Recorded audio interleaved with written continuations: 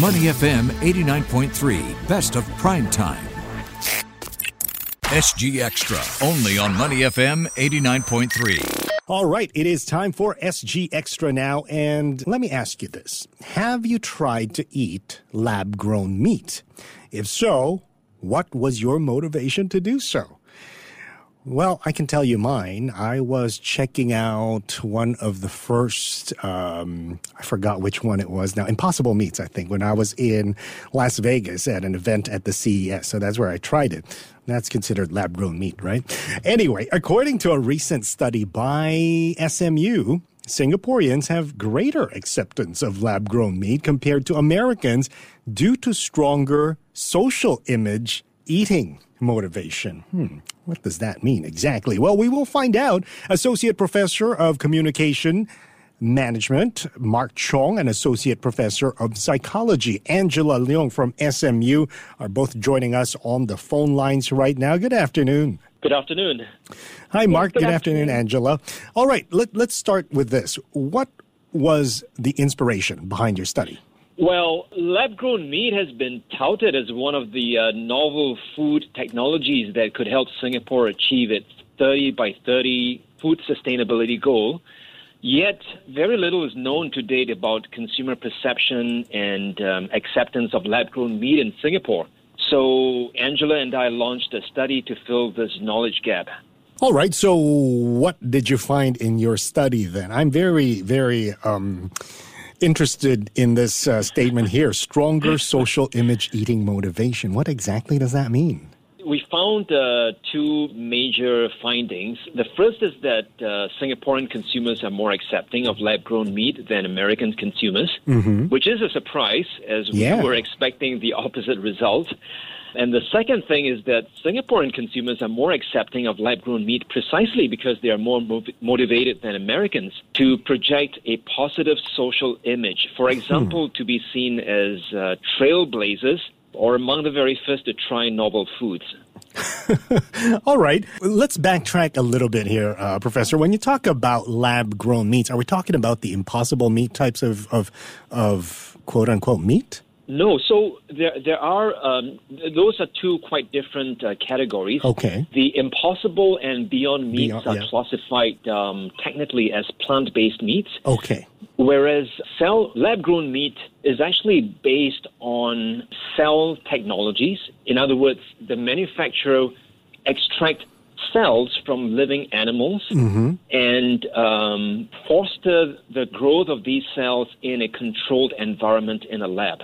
Ah, I see. Okay. So other than this social image motivation, what other difference did you find between Singaporeans and Americans? We actually asked them a couple of questions, such as whether you have favorable attitude towards lab-grown meat and also their willingness to try and buy lab-grown meat, as well as whether they want to use lab-grown meat as a replacement for conventional meat or other plant-based meat substitutes. And looking at these questions overall, we find that Singaporeans actually express greater acceptance of lab-grown meat as compared to the Americans. So I think that is the key finding of our research.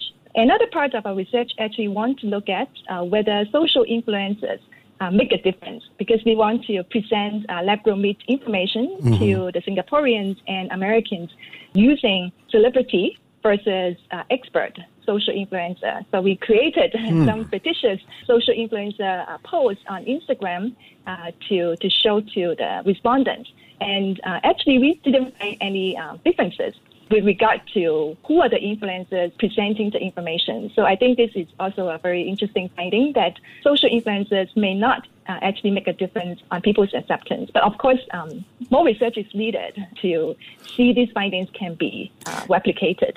Okay, so during the study, the survey, were you able to determine which ones of the people who participated had actually tried lab-grown meat? We are not able to have that information because we, in general, look at Singaporeans and Americans in terms of acceptance.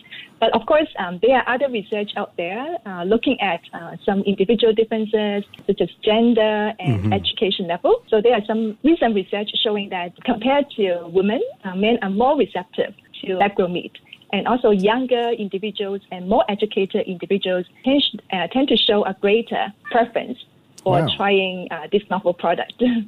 That is a very interesting finding. I'm just thinking, is it because perhaps the population here in Singapore maybe are used to, when you go to your hawker center stalls, there are always vegetarian food. There's always what do they call them? Mock meat alternatives out there, which may sound like they are lab-grown meat. I know they're not, according to the description, Professor Chong, but do you think that's a factor? I think it's definitely something that's interesting to investigate further. There might be a possibility. I don't know. What do you think, Angela? Yeah, I think for those mock meat, I think they are plant-based. So there may be a possibility that vegetarians are more receptive to that kind of plant-based product. However, for lab-grown meat, the cell-based meat, some research actually suggested that vegetarians are less likely to consider the consumption of lab-grown meat. So I think there are a lot of differences, very nuanced differences between different types of alternative proteins. Whereas in America, of course, you have a big segment of the population who are really big meat eaters, right? So lab-grown meat might not have a very good perception as far as they're concerned.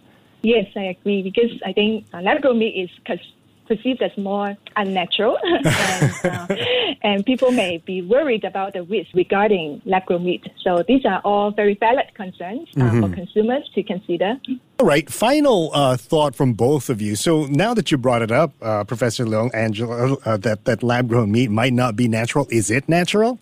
I think it depends on people's perception and the understanding. Of course, if it's something produced in the lab setting, I think the common conception is that it's not natural. It's not coming from the animals themselves. Okay.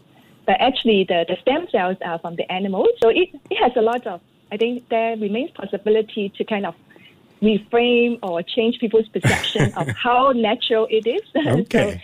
So that is, future studies. Very quickly, Professor Chung, your thoughts?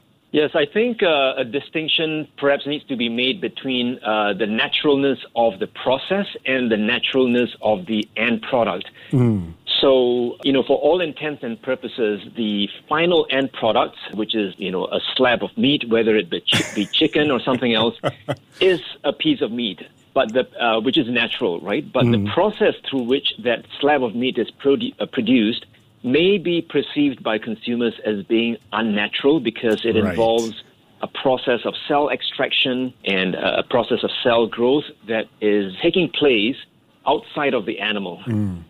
Well, all right. Very interesting conversation we're having here.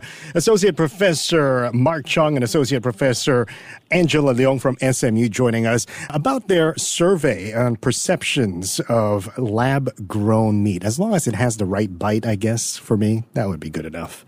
You're listening to Prime Time on Money FM 89.3. To listen to more great interviews, download our podcasts at moneyfm893.sg or download our audio app. That's AWEDIO. Available on Google Play or the App Store.